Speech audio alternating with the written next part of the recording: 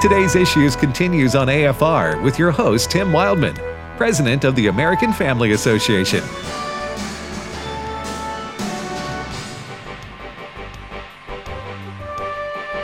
Hey, welcome back, everybody, to Today's Issues on the American Family Radio Network.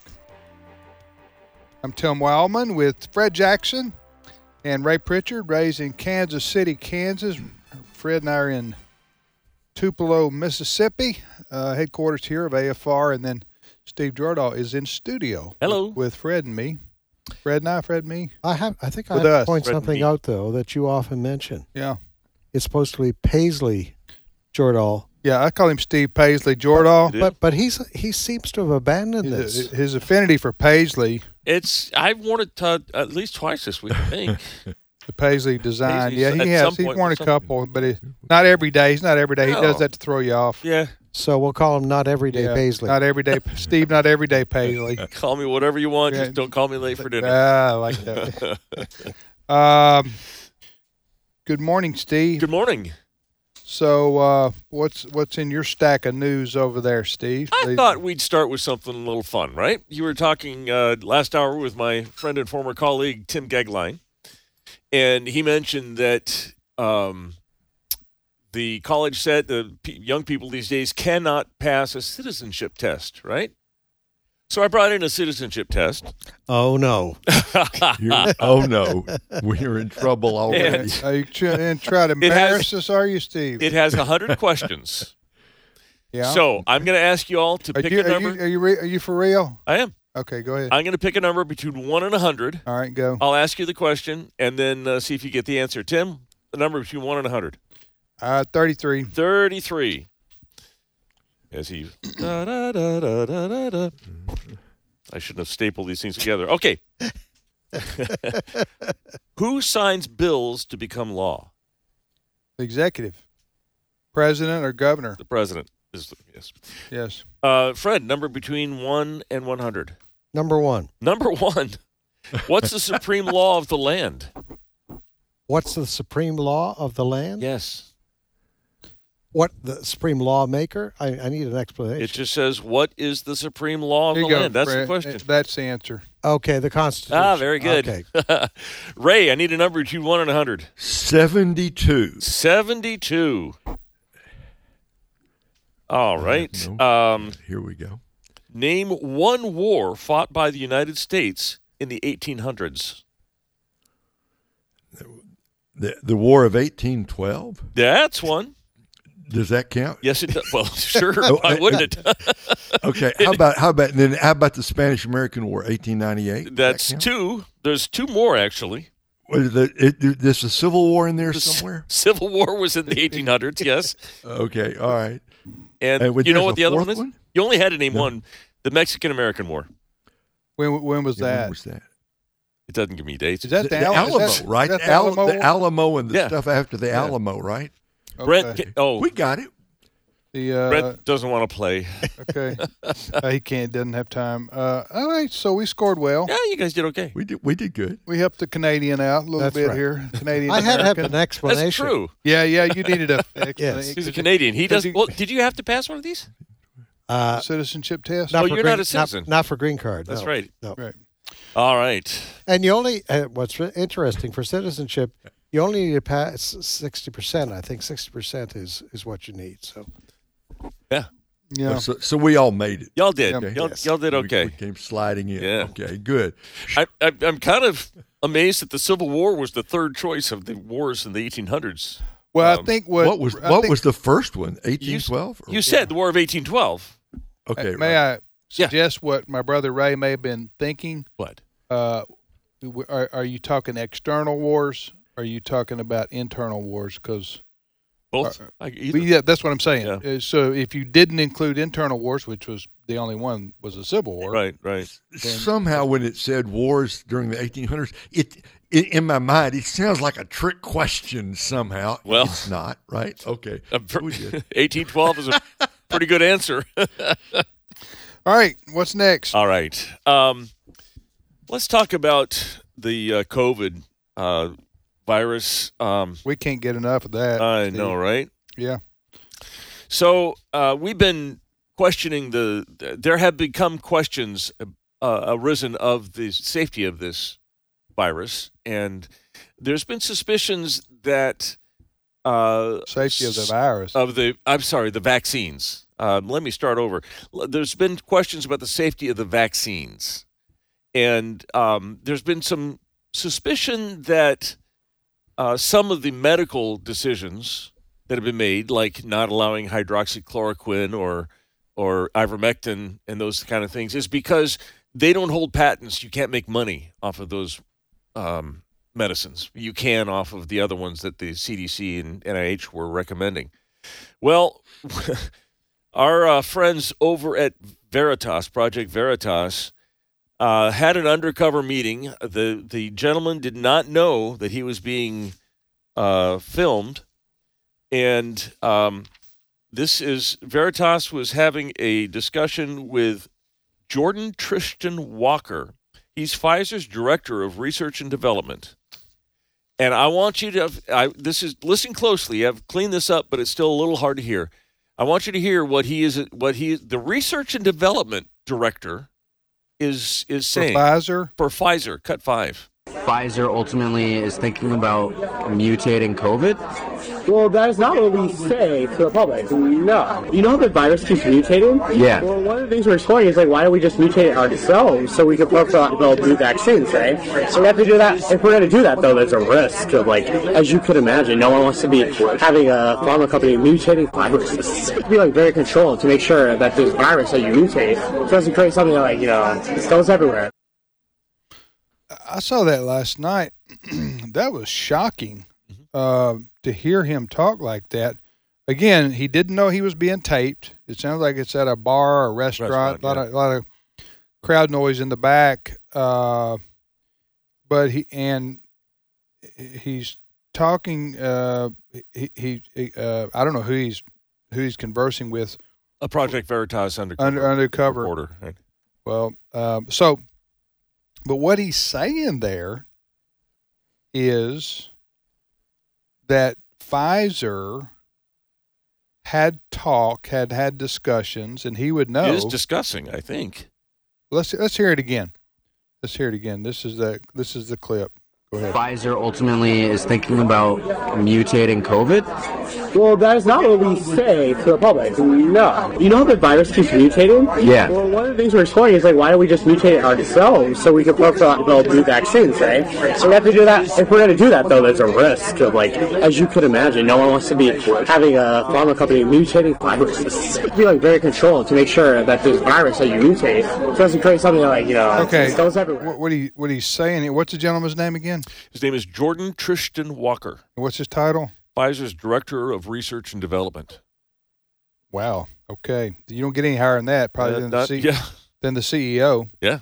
And he says, unbeknownst that he's been taped again, he says, why don't we mutate it ourselves? Yeah. We've talked about that. It's what he's saying here at the company here, so that we could create a vaccine. It's like an endless string of vaccines. Every mutation needs its own vaccine. All right. Cash cow. All right, Fred. This sounds like, it sounds sinister and it sounds vulgar. I mean, the way he's talking in terms, not he did use an expletive there that we cut out, but I'm talking about by vulgar. I mean, you're talking about creating more disease so that we can have something that fixes it. I'm not laughing because it's funny that we make money off of. Is there a possible reasonable explanation for that, for him saying that the way he did, that maybe I don't get? I can't believe somebody in his position would talk like that with even his wife. I mean, much less somebody at a bar. That's for sure. I mean, and listening to this, it sounds like a script from a crazy movie. I know. Where you have a mad scientist right. who says, let's create a problem and we can benefit because we'll create a solution and make a whole lot more money.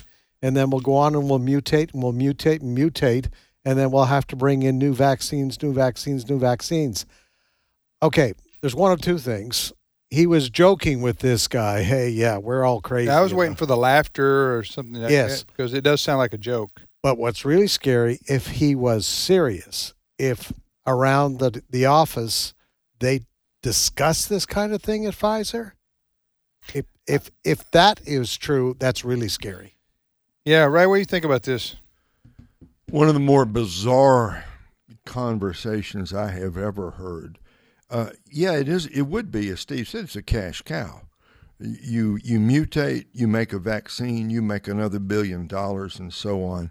Surely this is a joke. Surely at Big Pharma, surely at Pfizer, they're not seriously talking about doing this, because if they are, that sounds almost criminal to talk about it that way. Mm-hmm. Yeah, it'll be interesting to see today if Pfizer issues any kind of a comment. I'm looking on their website right now, and they haven't issued one yet at this point. Well, they need to. Yeah. They need to, because Our ex-director of research and development didn't know what he was talking about. it sounded like a joke that would be told when people drink 3 beers. You know what I'm saying? And the guy goes, "Yeah, we talked about mutating it ourselves so that we could create a vaccine for it." Ha ha ha ha ha. Knowing that just sounds so ridiculous that it couldn't possibly be true. So sinister. Yeah, I don't know. We'll just have to wait and see if there's any more.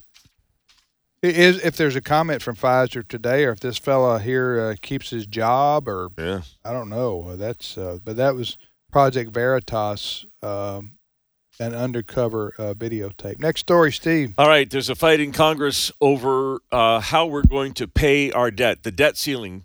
We're not going to pay our debt. Well, You better rephrase that. how we're going to? spend money that we've budgeted. Yeah, there you go. And the term is they're going to raise the debt ceiling. And the president is saying we're going to raise the debt ceiling, you're going to raise the debt ceiling, and we're not going to negotiate about it. It's just going to get done. And Rand Paul, who is a senator from Kentucky, Republican, has a little something else to say about that. He's not so sure that that's what's going to happen. Listen to cut 6. President Biden says he won't negotiate over raising the debt ceiling. I have news for him. He absolutely will negotiate. Conservatives will not vote to raise the debt ceiling. The majority in the House, Republican majority in the House, will not vote to raise the debt ceiling without significant budget reform. The greatest threat to our country and the greatest threat to our national security is the debt. One of the great things about where we are now, though, is it really doesn't take as much as you would think to actually balance the budget. If we were to have a $100 billion cut, which would still have us spending way more than we spent before COVID, a $100 billion cut and free spending, we would balance our budget in just 4 years. There you go. He said FREEZE. Yes. Not FREE. Freeze our spending. Yeah. Freeze our spending. Yeah. So, well, he mentions our biggest threat to national security. What none of us want to see happen, obviously, is economic calamity come to our country by way of our debt we're at 31, 32 trillion, something like that. That's which we'll never pay back. Forget that. But if it keeps growing to say, who knows where the place is along the debt line that you. At some point, you can't pay the interest on it. That's what I mean. Yeah. So if that happens, then, does that mean the world's currency is no longer going to be the dollar? Does that mean the Great Depression? I mean, it's a bad place to think about being, and unless, as I said before, unless the United States federal government can borrow money endlessly because we have printing machines, maybe that's the argument that Democrats would make. Well, there's no need to cut because we can borrow as much money as we want to. And it's hard to argue with that when you go to 31 trillion and there's no obvious repercussions from that. You see what I'm saying? But Rand Paul is saying that Biden will negotiate, because if he doesn't, the debt ceiling won't be raised. Right. Is it going to be a battle? Anyway, this is not my favorite topic to talk about. We can move on. Other Republican senators have said they will not allow the United States to default on its loans. We'll keep paying the interest, at least, on this. So, and I'm talking senators like Senator Kennedy of Louisiana and several other senators. So there'll be the showdown. Listen, this country's been through this. This is an endless cycle we've been through now for many years. And somehow you can go up to, I think, about June this year is kind of a deadline. And before June, they'll do something. Yeah. Mm-hmm. Yeah, that they will. Because if you default, it's you can't default. Go ahead, Steve. Fred, you brought a story to me this morning I think is just amazing. It's there's a Fox correspondent, his name is Benjamin Hall, who was wounded in combat, and he's written a book. The book is called Saved, a War Reporter's Mission to Come Home. And Fred, tell us what his story is. We have a clip of this.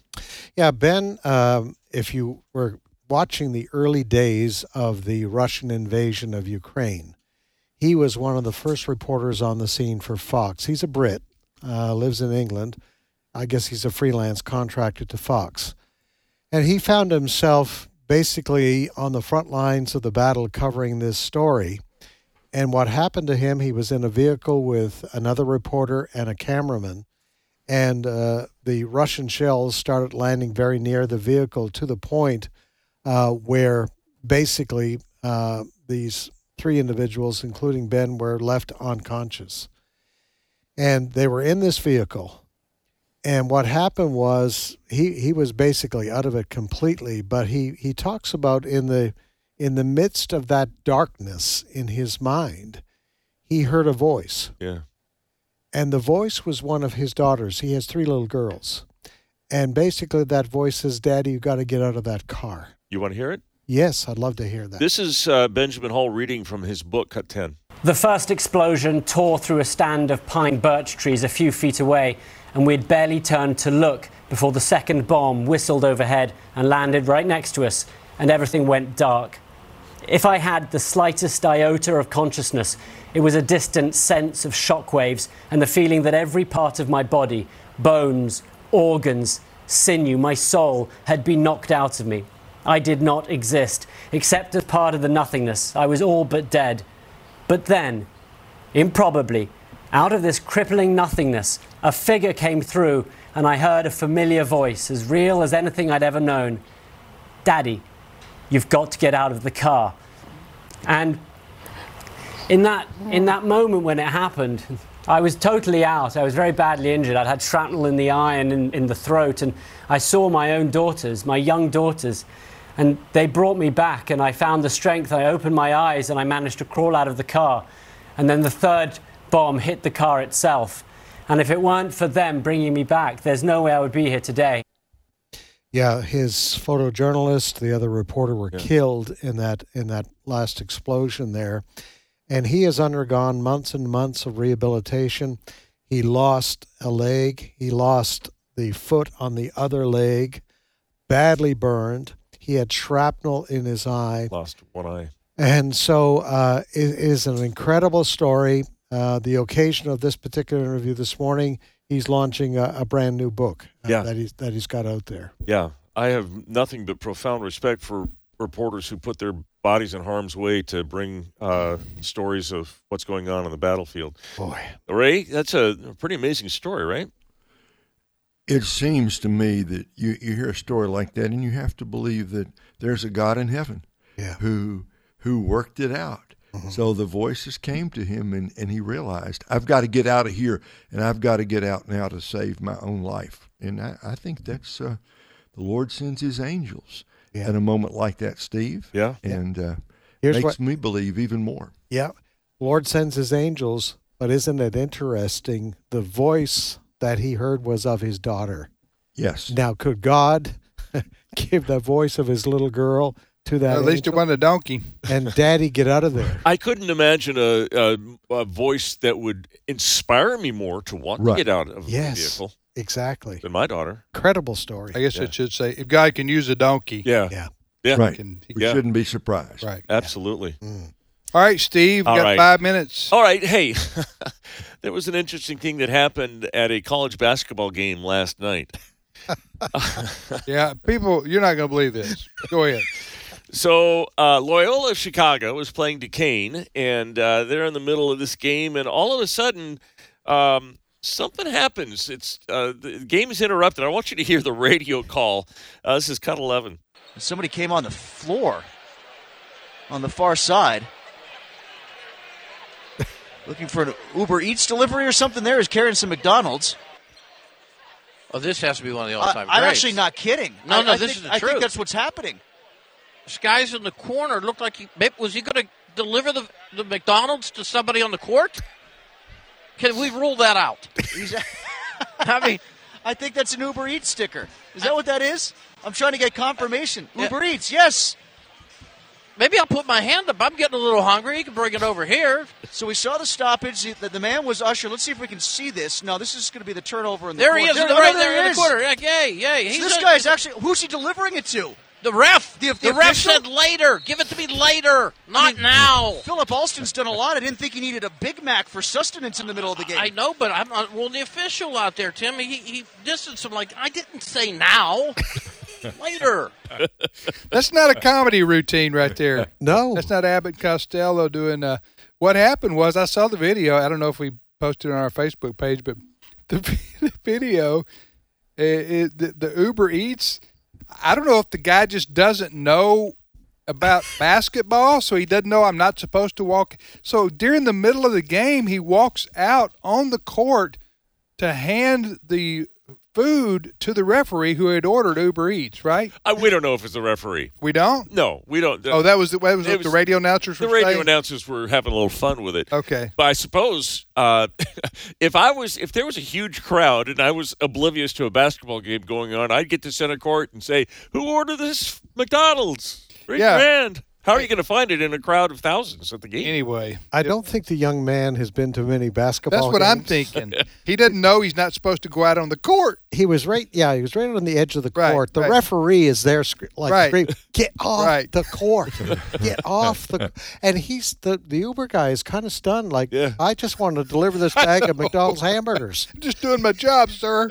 So, I don't know. I think it was Chris Woodward that was saying if he were Uber, he would own this. This is the extent to which our delivery driver would go to get you your food. When we deliver, we deliver. We deliver. That's right.